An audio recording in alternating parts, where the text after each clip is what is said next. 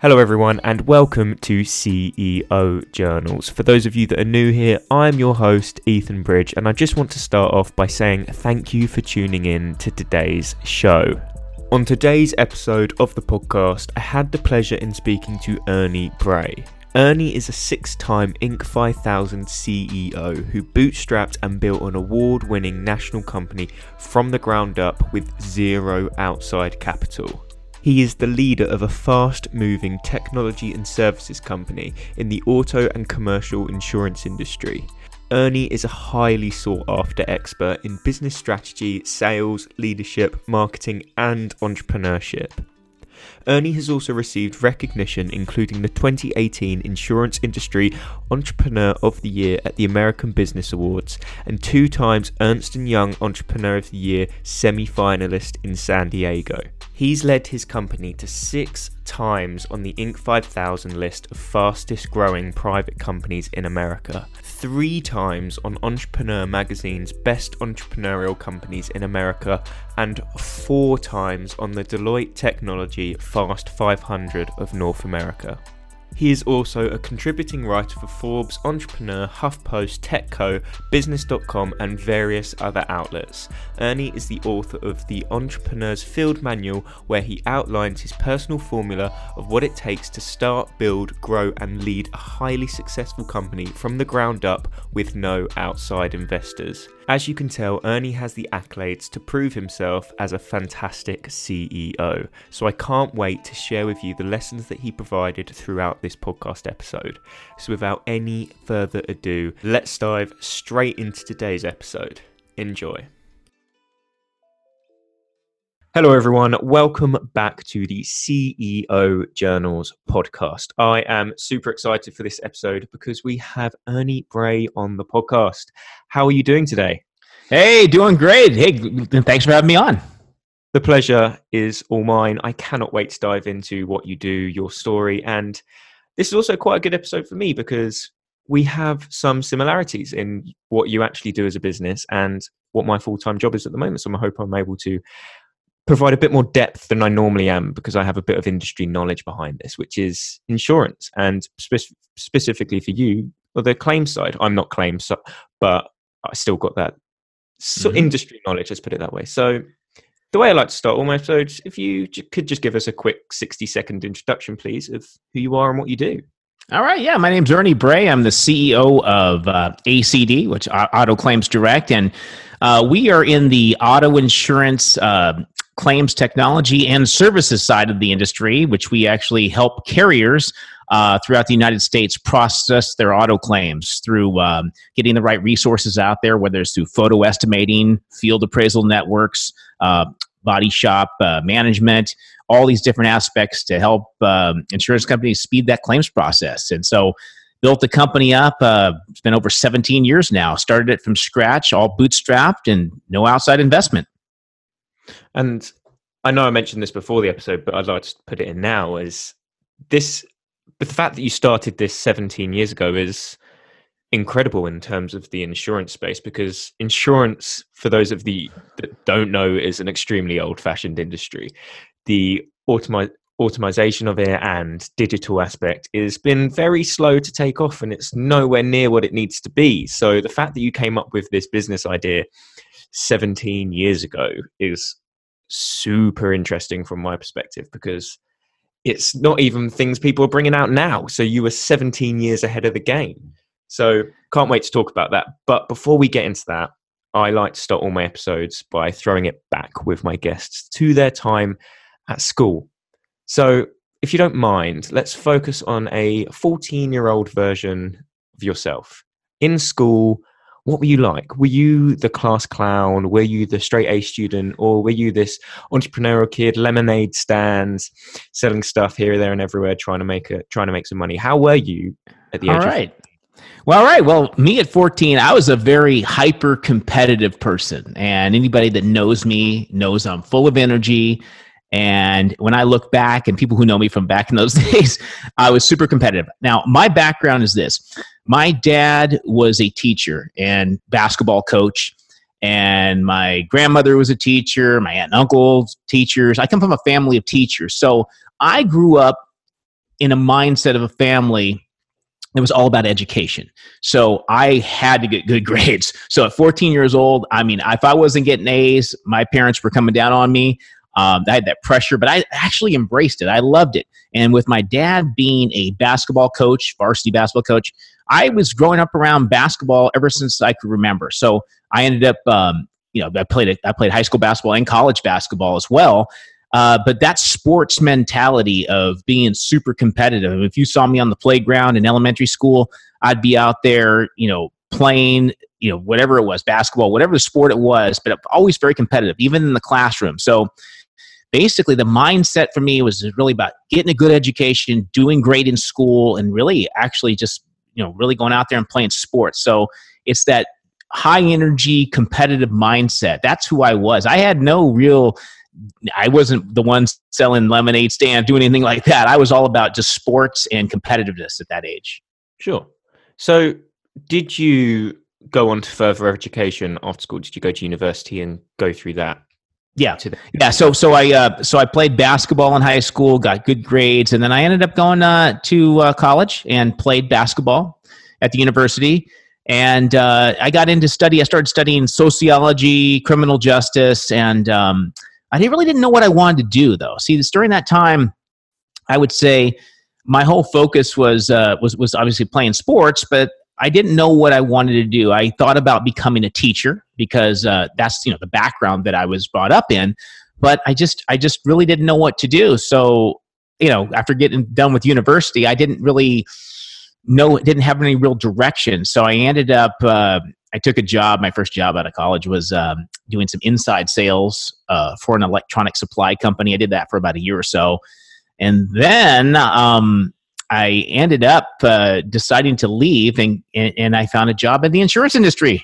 It's hard to believe. I got in there into the insurance claims industry, started out as a basic adjuster. So right after college, this is not the career I was choosing, and I ended up there. So it's funny you say that, because we always make the joke of no one plans to go. Not many people plan to go into insurance. You fall into it. Yep. And people are surprising. Insurance is quite a fun industry as far as it goes, especially in London. It's very social, and you've got that aspect of it, and it's interesting. And the thing that is the stereotype is that insurance is simply cars, home, travel, health. It's not. There are so many aspects to insurance that people don't think about. You can insure anything in the world can be insured if you want it to be. So people don't really ever find out, if they don't know what insurance is or haven't worked in it, how interesting it can actually be. So how was it when you first started? Well, when I first started, it was like I said, I got in as a basic adjuster, and it was fun for me because when I was in college, I was studying criminal justice investigations. I thought I wanted to maybe potentially go into law enforcement as well. I toyed with that idea. So the aspect of being able to investigate claims, kind of come up with solutions, was kind of intriguing to me. I kind of enjoyed that at first, and I got involved into that. I eventually moved up to become a team leader, and I started to actually move up to that point where I enjoyed it. And then I saw the part of the business where it came into the auto estimating and appraising damages to vehicles. And I started to, as you were talking about how the industry has changed and technology-wise, back then, you would look at a process that was very, very antiquated. You had people taking 35 millimeter photographs, developing film. Things were very, right when I started, people were basically handwriting estimates out of books. They would look up the cost of things and have to handwrite it. The first estimating systems to determine a repair cost were just starting to come into the industry. So it was a very, very antiquated time. So, but it was interesting to me. That was very interesting. So I eventually wanted to get into the auto damage portion of the business. Sure. So how long were you working for the corporate company before you decided that you wanted to try this venture that has built to what you are doing today? Well, I'd say it was about 7 years. 7 years doing it for several different carriers. I worked for 3 different carriers in the U.S. here, and learned a lot. I mean, when you're working from that corporate mindset, you can actually learn a lot from a holistic approach. But you can also have that ability to see, if you have that sort of that entrepreneurial drive, you can see where there could be process improvement. And I would see how the processes worked. And I'd say, wow, it would be so much better if you could do this, and we could streamline things better that way.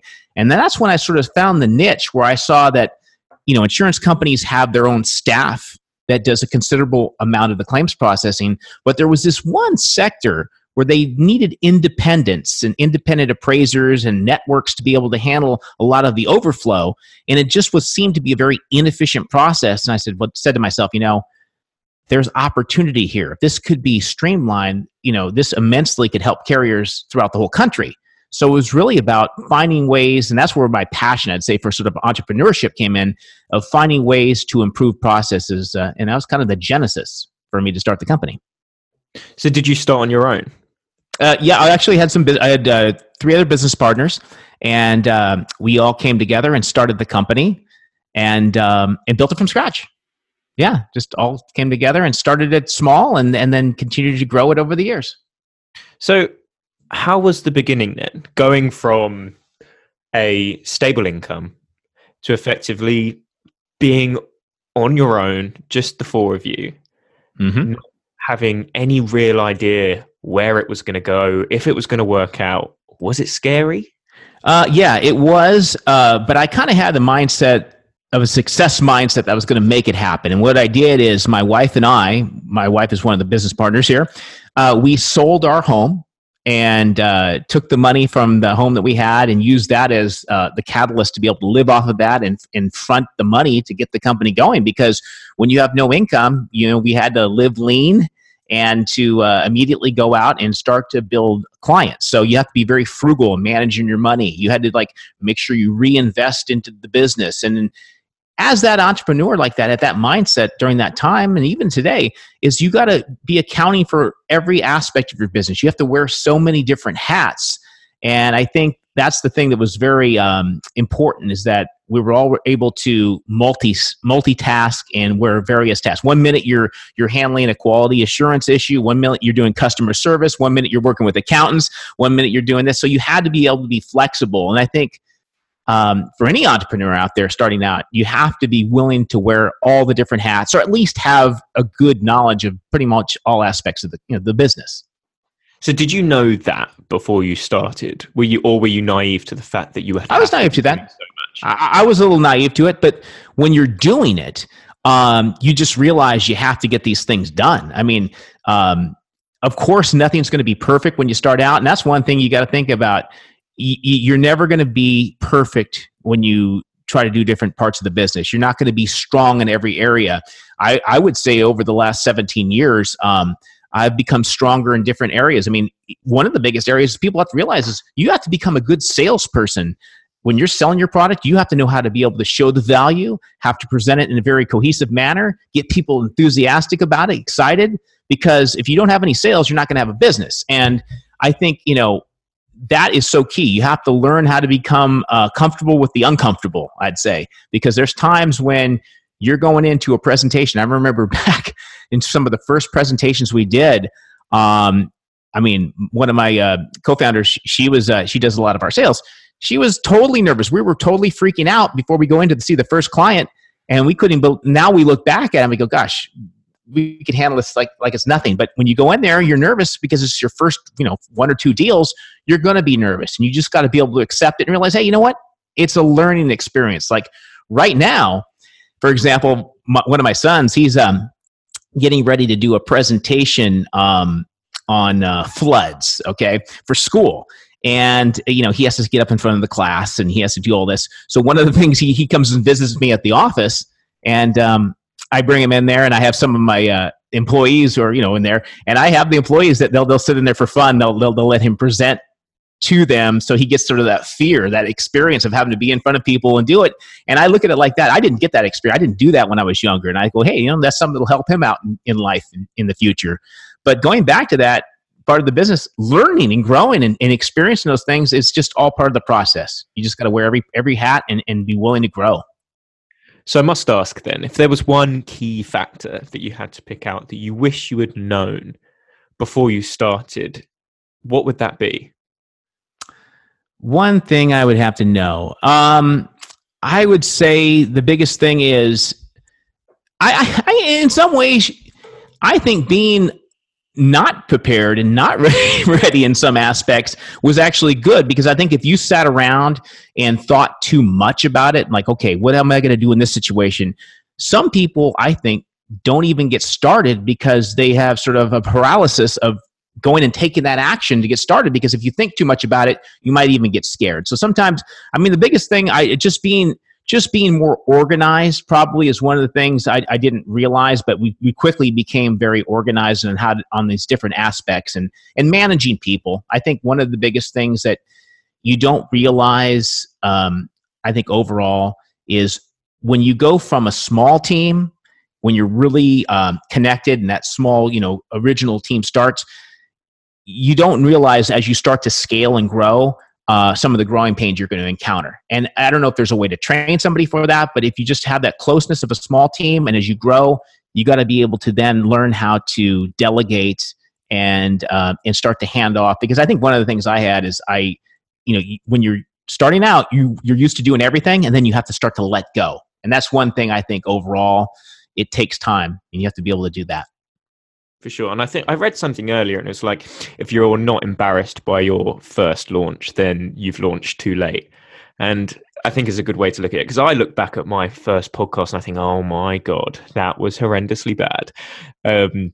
But I've learned in the process, and I hope now that people listen to these and they like them. I mean, I hope they do, because I keep doing them, and I won't stop doing them, and hopefully they're only going to improve. Well, you know what? I think thinking about this, Ethan, is that you just got to be yourself and be authentic with what that means to you, and not worry about making mistakes and not worrying about what people are going to think of you.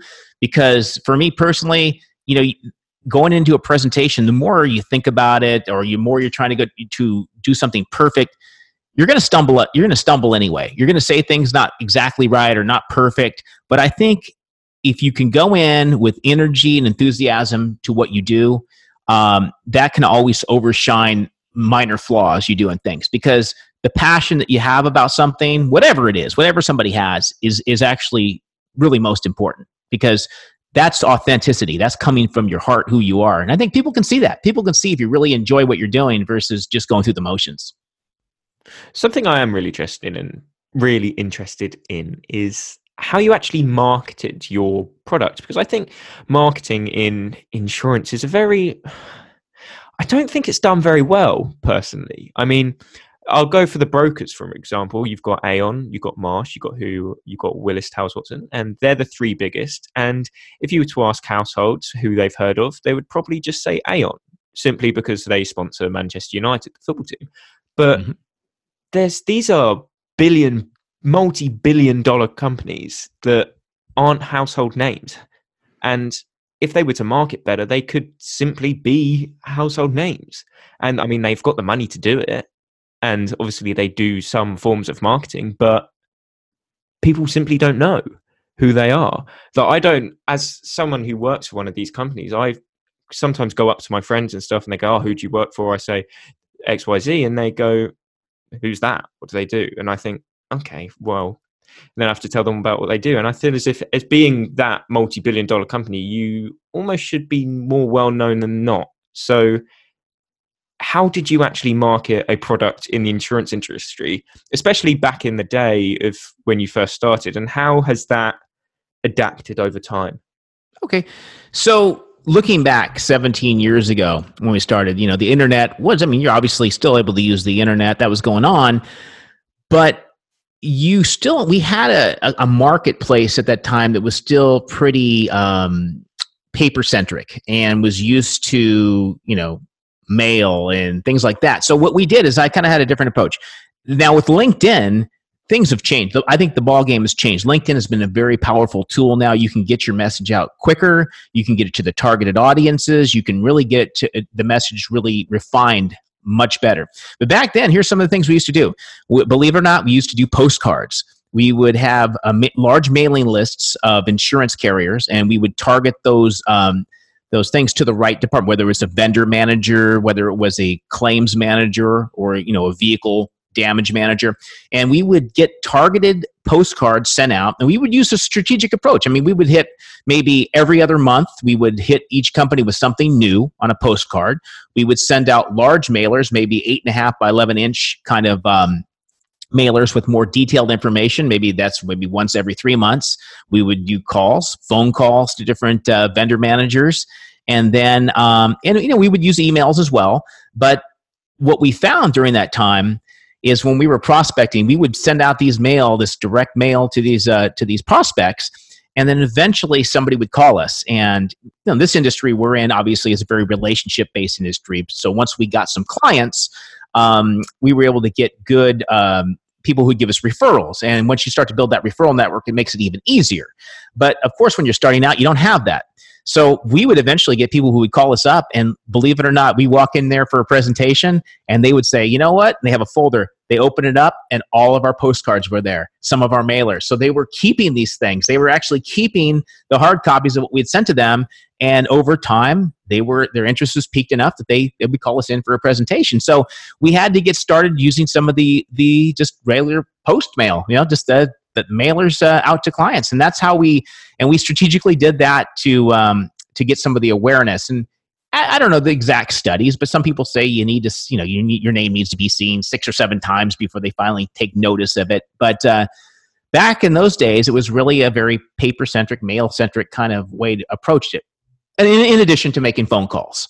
So that's how we did it. And I think over time, as the social media started to come into play, it's made it easier, because now, we still use combinations of all these different methods, because today people's attention is in different areas. I mean, I think today everybody wants more of a sound bite, and you need to be able to hone your message a little quicker and right to the point. For sure. And I like the way that you mentioned that they had all of your letters stacked, because I mean, that translates in today as well. Everyone's saying the business is in the follow-up. You won't get a response from the first email if they've never seen you before or don't know who you are. You have to follow up, and eventually they're going to respond. And that goes to show as well, what even like back in 2003 when you were first starting out, sending constant mailers to them was effective, because they had stacked them up, and eventually it's strange enough it was. You're right. Yeah, and it just goes to show that these things don't change. Just the platforms do. Yep, exactly. So I find that super interesting. So, sort of away from the business perspective and now towards yourself, as someone who is extremely busy, you're in charge of a lot of people, and you have a business to run. How do you look after yourself? Because this is something that I've set a goal for my new year. It's a new year, New Year's resolutions, classic, new classic goals. But this year, I really want to focus on my productivity and working hard, but I also want to take care of myself at the same time. I want to get some more sleep. I'm going to start meditating. I'm trying to ask people about meditation and how they practice it. So if you've got any tips on that, brilliant. I mean, it's a bit selfish on my part, but if you do, I'd love to hear about it. But how do you look after yourself? Because I know times can get extremely tough when you're very busy and stressed. Yeah. So when I started the business and got that going during that time, I've always been an athlete. First off, I've always been into fitness, working out, and being healthy. When we started the company, I was actually really into triathlons. I've done several half Ironman triathlon races. I've done marathons. I was doing all that like in 2003 to around, 2000 to 2006 or 7. So about a 6-year period, I was doing some pretty heavy endurance training. But obviously when I started to get the business going, to train at that level, it was too much. But always coming from sort of a fitness and health background, that's been important to me. And I mean, I would say you got to look at it this way. As a business owner, entrepreneur, starting a company out, a lot of times you'll see articles out there, people talking about how you need to grind, how you need to put in the long hours. And I'll tell you, I put in the long hours. I have done many of these late nights, and it's tough. But when you take a step back, you got to take care of your health. And some of the things I do, and it's funny you said meditation. I do meditation. I use an app, or I should say, a little headband called Muse, and I use that. It's like a basically biofeedback, and you basically put this on your head, and it reads your brain waves, and you put your earbuds or earphones on, and it kind of gives you some indicators whether your brain waves are in a calm state or your active brain's going on. And I think as far as meditation goes, it's just a quiet time for me. Really, take 15 minutes and just try to center yourself and just think of nothing and just relax. Because when you're running a business, you got so many different things going through your head. I mean, there's so many different things you have to do. You need to take that time away. So I really focus on the mental aspect of getting some time away, even if it's just 15 minutes, and decompressing. As far as health goes, I mean, I think one of the secrets to my personal success, it really centers around consistency of doing something every day for myself and my health. Like my typical day, I'll give you a quick example, if you don't mind. I'll get up and I make sure that I'm out. I take a walk every day. I'm walking 2 to 3 miles a day, and I take that time, and I should probably relax, but I actually make phone calls. I'll talk to people in my company and actually do business phone calls about strategies, things we're doing. And next thing you know, I've made some phone calls, talked to my key, executives, spoke with them.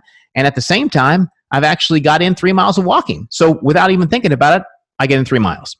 So once I do that, I come back, I'll have, sometimes I'm actually right now doing a little bit of intermittent fasting where I won't even necessarily eat until around noon. So I just have a cup of coffee, and just, if I'm not hungry, I don't eat, and just take it on.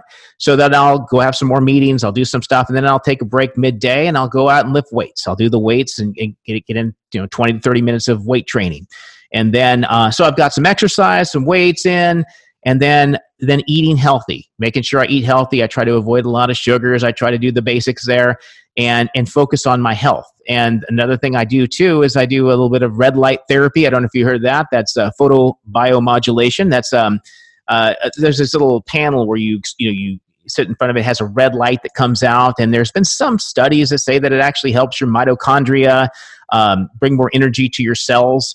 And it's good for your skin, supposedly. So I try to experiment with some of the biohacking kind of techniques out there. That's fun for me because I'm always trying to find the little edge out there just to be optimized. And I think, and I look at it like this, I have a consistency. I'm doing the walking, I'm doing the weight training, I'm eating healthy, I'm doing the stretching, I'm doing all the different things because, and you do the meditation. So your mind, your body, if you're not doing that, and you're in a business where you're an entrepreneur and all these different stressors are coming at you, you really risk yourself by being unhealthy. And I think another thing I do too is I ensure, I do a blood test once every year just to check my blood panel to see how I'm doing, how are all my, panels doing. Because I think as an entrepreneur, if you just dive in and not take care of your health, before you know it, 3 or 4 years can go by and you could be severely unhealthy, and it's not good. Because your health is so important. So my advice to anybody out there is don't neglect your health when you're out there trying to build a business. See, and I like the way you say that because as well, I think with me, the gym is my anchor point to my day. If I don't go, I feel like shit. And it's just something that I've always done I've done it probably consistently for about the past 3 years. And if I take more than 3 days off in a row, that's it. I'm completely out of it. I'm completely out of my groove, and I just feel awful. So that is my anchor to my day. Well, I'll tell you something right now. Here I am. I'm going to be almost 50 years. I'll be 50 years old this year. 50 years old. And I look at it this way. All the work I put out in lifting weights, being healthy when I was in my 20s, my 30s, I feel like all that pays off because that work you put in now, it gets you in a position that you don't, almost like you're not aging as fast. You can still be mobile. You still be quick. You can still go out and do things. And I think the earlier you take care of yourself, it pays off dividends when you get older. And I think, and that's the thing, do it when you're young, keep it up. And I've just been consistency every year after year. That's the key. Yeah.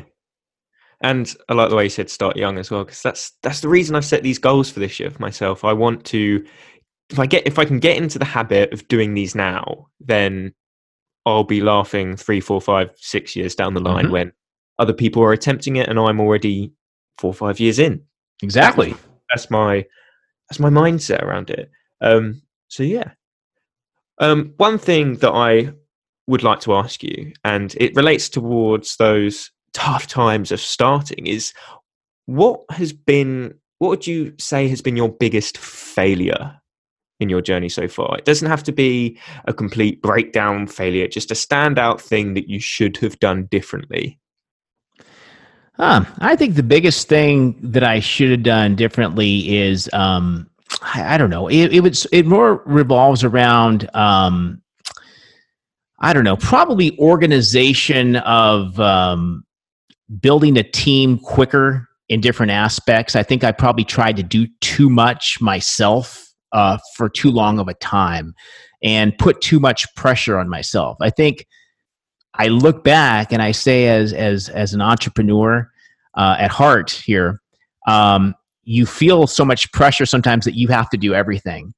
And if I had built out different departments and different teams faster and put in people in different positions quicker, in better, leadership positions that could help accelerate growth for me, I wouldn't have had to try to do everything myself, because that's the thing. You can't do everything yourself, even though it's so tough. You feel like you have to have your hand in every aspect of it. And I think by finding good, solid people in leadership positions that can help execute the goals that you have is probably one area that I wish I'd done a little bit sooner. Because when I've now attained that, you look back, gosh, I could have had a much easier ride some areas if I had the right people in the right position. So I think when you're starting a business, and just the mistakes, I would give advice to people on would be, you know what, don't try to plug holes or find quick solutions. Just, you may have to in some degree, don't get me wrong, if you don't have the right resources to pay enough, people in certain areas. But as soon as you can make the right decision to bring in good quality leadership to help you out, that's probably one area that I could have done better at. But would you say it's almost scared you, in the fact that if you were to hire someone, it might not have scared you. It's just the question is, if you were to hire someone and then you weren't to make budget or not what you thought, and then effectively you couldn't pay them, is that something that ever scared you? Yeah. Oh yeah. I mean, that's one thing I'll tell you, for several years, you're just wondering, how are you going to make payroll? You're balancing that. I mean, there's times I remember I kept, one fun thing I used to do is I kept a journal. I kept a workout journal, actually, where I write it every day. I write out my workout. I mean, I have a little journal over here, and I put in some key notes of things that happened during that day, so I can look back on it and stuff. And then I look back at some of the notes where, like, I was actually I'm stressed. I don't know how we're going to make payroll. I wrote things down like that. From like 2004, 2005. I looked at them. I showed my wife. I'm like, can you believe that? Look at that. My mindset at the time was I was worried. So yeah, you're going to have those fears like that. It's going to happen. You're going to, hey, how can I bring these people on? How can I pay them? So that's just going to be the nature of how it is. But I think some of the decisions you make back then, if you make them, that you find better, good quality people that can help you can really accelerate your company. Is there anything that you are consuming yourself at the moment that you are trying to better yourself with? So being the new year, the new decade, have you set yourself any goals? Have you set yourself anything this year that you want to do better personally to fix or make yeah. For me, one of the things I'm trying to do is, in my free time, I try to have different hobbies beyond, like I told you, I'm into fitness and all that, and that's health. That's great. One of the things I want to do is to learn and challenge myself in some certain areas. Like, for example, one of my sons, he studies different languages for school. I took it upon myself to use doing some German. I took it upon myself to start trying to learn a little bit of German. My brother got me into playing guitar. My brother plays guitar. He's really good at it.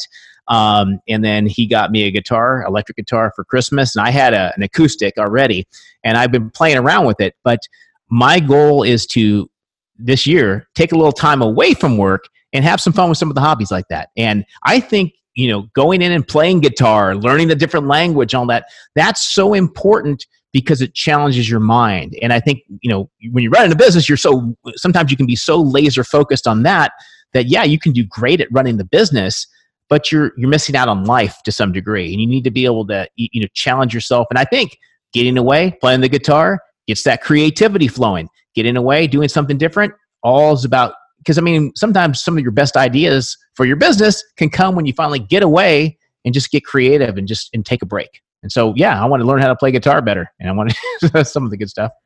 I like it. As you say, there's two sides to the story, and you mentioned that health is important, and it is important to stop. It is important to step back and go, let me do this. Let me try a hobby. Let me enjoy something. Exactly. Aside, you might love what you do for a business. You clearly do. You're very passionate, but enjoy the hobbies. Enjoy the smaller things as well. So, where can you seem extremely motivated still? You're 49. My dad's soon looking to retire. He's not wanting to continue with work. He just wants to sit back, take his pension, and enjoy himself. But you don't seem like you want to stop anytime soon. So where do you see yourself going in a business perspective? Do you want to do more talks or see the business progress, or what do you want to do? Yeah, well, I think I love what I do. I love running the company, love growing the company. I think there's a lot of opportunity in the insurtech space, the insurance industry. I think so. I love running the business. And I think, if anything, what I enjoy doing in some of my free time is when I do have people to reach out to me and ask me for help in business and ask me for advice and consulting, just, to get some input. And I think, if anything, if it would be to go out there and really try to help inspire other entrepreneurs and people who are just trying to get started, get off the ground, and give them my insight, and give them, whether it's doing speeches and going out and giving talks and things like that. I think really my passion really lies around helping other people out, giving them the inspiration and the energy that I have, and giving them sort of the insight, like we're doing here, of what it takes, and seeing other people go out and achieve their goals. So that's sort of my passion. I'd love to go out there and do more speeches and more, interaction with people out there trying to grow their business. And your energy is contagious, I must say. Even when you answered the call, it was enthusiasm from the go. And I think that's great, especially when you have a guest on a podcast. As a host, if your guest is enthusiastic, the whole podcast is going to be enthusiastic. The listeners are going to enjoy themselves because the guest is enthusiastic. It puts me in a zone where I'm being able to express myself. I'm being able to be fun and ask different questions. It's brilliant. So I must say your attitude and your energy is contagious. It's brilliant, and it's great for a podcast. So thanks. I can't say any more. It's been good. I do have 3 final questions that I always end my podcast episodes on, and they're based on 3 questions that I don't think are asked enough, especially with regards to the topic. So I ask the questions so people get to hear the answers. And these topics are money, relationships, and death. Death is a morbid way to end the episode, I know, but I get some interesting answers, so I ask the question. So I'll give a bit of context to the first question. So I'll say the question first, and then I'll provide some context. It's, what does the word success mean to you? And I said the question was in relation to money. It may not be from your perspective, but when we talk to people and we go, this person's extremely successful, people tend to instantly relate to, how much money do they make? They tend to directly relate the word success to how much money someone makes. But what I don't understand is why people don't instantly go, oh, are they successful in their relationships? Are they successful in the fact that they've built a lovely family? The fact that they've been able to take a step back and just enjoy life? So what does the word success mean to you? Well, to me, it's a combination of things. But for me, it's about being able, I think, to affect people's lives in a positive way. And it makes me happy when my employees and people are inspired by what I do, and they enjoy coming to work. And like when we just have a company holiday party back in December, and people just to see everybody there and be happy and coming up to me and really appreciating being part of something that was built from the ground up, and being able to take care of my family and be able to support the family and all that. That's what it means to me. Because when you're all, and we'll talk about the other things there, when it's all said and done, it's about how you're affecting people's lives in a positive way.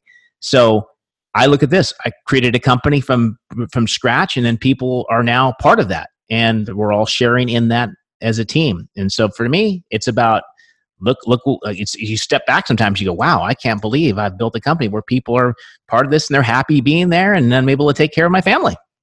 So, for sure. How many employees do you have now? We have about 30 employees. I mean, goes for itself. That's, especially from the ground up, that's something to be extremely proud of. I mean, you've done extremely well. So my next question with regards to relationships is, it's particularly relatable to you as well, because you've got a wife and kids, you mentioned. So throughout your journey so far, have you found it difficult to maintain relationships, whether that be with your wife, your kids, your friends, or have you found a way that they can just enjoy your journey with you? I think I kind of take this as a sort of take this as a page from growing up with my family. My dad, like I said, was a basketball coach, a varsity basketball coach at the high school. He was a teacher at the high school. And ever since I can remember, I was tagging along like the ball boy in the team until I eventually played for my dad in high school and all that. And it became a lifestyle.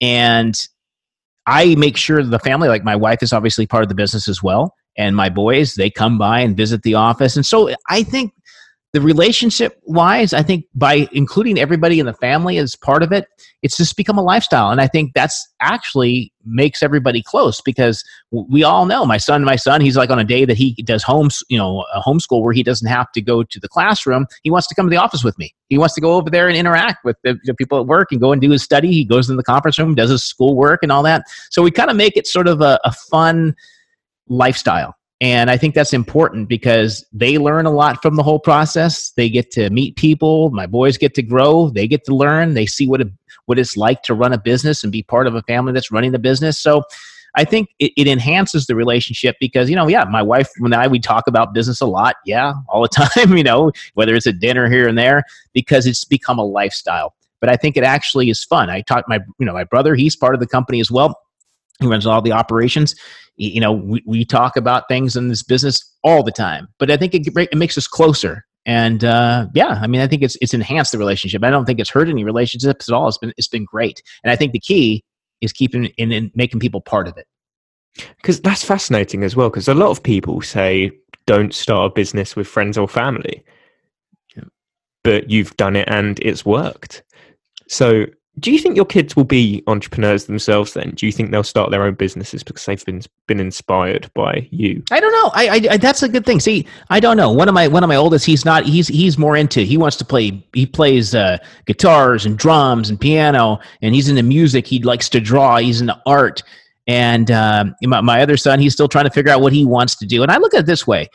I just want to be supportive for them, by them. So they may not even want to go into business. And that's fine. But what I want them to take away from all this is that, hey, whatever you're going to do, you need to put your effort in. If you want to be an artist, then you need to go and do the things you're going to need to do to go out there and achieve the best in that career you're trying to do. So hopefully what they're learning is the idea of, this is an example of the work you need to do to be successful. And whether they want to do that and become a business, they're going to be their thing. But at least they've been exposed to it, of what it's like. Yeah. It's not like you're driving school down their throats and putting them through the education route and go to university, get a full-time job, done. No, I want to be creative. Creativity is super important.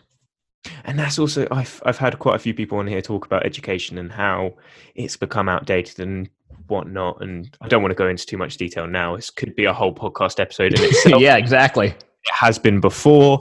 So I just think it's inspiring as a father. You aren't pushing your kids solely down that one route because it's seen as the norm. You are providing them that opportunity to go down the entrepreneurial route should they wish to. Exactly. Right. And I think that should be the common way. They should be given both options should they wish. So my final question for you. Mm-hmm. Are you afraid of dying? In the past, I would have said yes, but this takes you kind of off in one of my tangents here of one of the things I study. About 2 years ago, 3 years ago, I kind of came upon some books I've been reading from like Ryan Holiday. I don't know if you know who he is. He writes books on Stoicism. Stoics, you know who they are. Obviously, there are some good books written out there about it. Ryan Holiday wrote a book, a couple books about Stoic philosophy. And this is kind of the philosophy of the ancient Greeks and some of the Romans. And it's kind of the mindset. I'd studied some of the Marcus Aurelius, and it's good reading. You can start it, and they really sort of confront the idea of death and what it is. And how actually, in some ways, you start to realize that the importance of living in the now. And you should definitely check it out. It's good reading. It gives you perspective from how the ancient philosophers felt, what their mindset was, and how you can apply it to modern day. Here is basically, you got to realize death is always going to be there. And if you start to look at it like, okay, I'm now realizing that everybody is going to die. Whatever we're worried about, all these things that we're thinking about right now, all the fears and all this anxiety and things you're going through, wondering what's going to happen to you. Hey, what's going to happen in 10 years? Am I going to be good at this business? What's going on with this problem with an employee? You know what? 5-10 years from now, nobody's even going to remember. Nobody's even going to care. And the sad, when you think about it, all these things that you're worried about, 100 years from now, people won't even know that you even thought about these things, or the fears, life moves on. So it sort of lets you, in a way, think about, well, all these things that I'm fearful of really have no matter. Live in the now, focus on that. And then in some ways you start to not fear death, because you start to say, you know what, I'm going to live now. And then I will be happy of what I've done. I will have lived my life fully. I think the biggest fear, if anybody fears death, is you're thinking about the fact that you're going to get older and you're going to say, gosh, I wish I did these things. Gosh, I didn't take these risks. I could have done this. That would be the worst, I think, the worst feeling. So in a way, you can sort of embrace the idea, I'm going to live in the now, and don't worry about it. Don't fear it, because everybody's going to die someday. But the biggest thing is, you don't want to die and never have lived, just like a poetic way of saying it, but you don't want to die and never have lived. So the key is, when you think about things that seem fearful now, doesn't matter. You got to go out there and take those risks and not be worried about it. But, yes, would I have been scared years and years ago? Yes. But more so now, when I start to look at philosophy this way, much less so. And I love that response as well, because it relates very closely to possibly one of my favorite quotes, which is, if you are depressed, you are living in the past. If you are anxious, you're living in the future. And if you're at peace, you're living in the present. And great point. Exactly. It hit it when I read that quote first time. It just sort of like hit home. I thought, yeah, right, cool. I mean, it's a good point, because anxiety is something that a lot of people have to deal with. I think a lot of people have more anxiety than they realize, because they're anxious about the future. They're worried about the past, just like you said. Yeah, and there's no need for it, just because you're in the present. And that's people, especially my mum, go, "Why do you ask that question of, are you afraid of dying?" She thinks it's quite controversial way to end the episode, but bless her. I love my mum, but I just get such interesting answers, and it's, as I said, every single time it's different. So thank you for answering. No problem. That is all the questions I have for you today, but I would love for you to let the listeners know where they can follow up with you. Any links you want me to put in the show? Yeah, sure. You can follow me on, I have a personal blog where I write some articles at erniebray.com. I also, you can follow me at my company, acdcorp.com. That's for our business in the insurance industry. And I also actually wrote a little book about 3 years ago called The Entrepreneur's Field Manual. You can get that on Amazon. It's just a sort of it's a short little book I put together of some of the things I learned along the way in building a business. So that's on Amazon, called The Entrepreneur's Field Manual. There we go. And as I said, they will all be in the show notes below. So don't worry about remembering those. Just scroll down and click. So once again, Ernie, thank you for joining me on this episode of CEO Journals. It has been a blast. Hey, it's been great being on.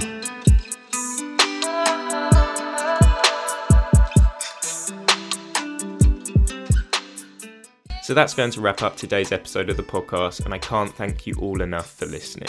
I aim to interview some of the most incredible business owners and entrepreneurs every single week. So you can really help me out by smashing that subscribe button and by leaving me a 5-star review over in the iTunes store.